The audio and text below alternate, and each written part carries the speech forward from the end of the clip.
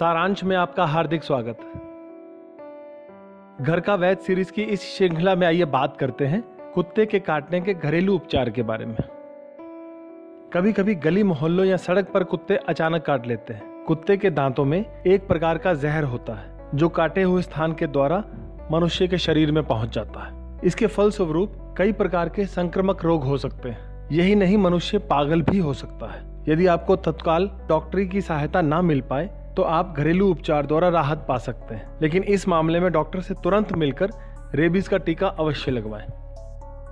कुत्ते के काटे हुए स्थान पर पिसी हुई लाल मिर्च का लेप लगाने से कुत्ते का जहर दूर हो जाता है।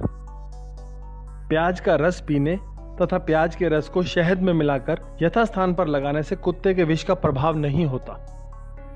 आम की गुठली को सिल पर घिसकर इस गुठली को कुत्ते के काटे हुए स्थान पर लगा लें। कुत्ते का विष दूर होने पर गुठली स्वयं अपने आप हट जाएगी और विष कम हो जाएगा। कुत्ते के काटे हुए स्थान को साबुन से धोकर उस पर डिटॉल लगा दें। कुत्ते का विष शरीर में नहीं फैलेगा। काटने वाला कुत्ता पागल है या नहीं, यह मालूम करने के लिए गेहूं के आटे की कच्ची रोटी को काटे हुए स्थान पर बांधें। अगर आपको मालूम है किसने काटा है, कुछ देर बाद वही रोटी उस कुत्ते को खाने के लिए दें। अगर कुत्ता रोटी ना खाए तो समझ लेना कि वह पागल है। ऐसे में तुरंत डॉक्टर की सहायता लें। प्याज के रस में अखरोट की गिरी को पीसकर उसमें थोड़ा सा नमक मिला दें, फिर इसे शहद में मिलाकर लेप करके पट्टी बांध दें। कुत्ते के जहर और दर्द में काफी राहत मिलेगी।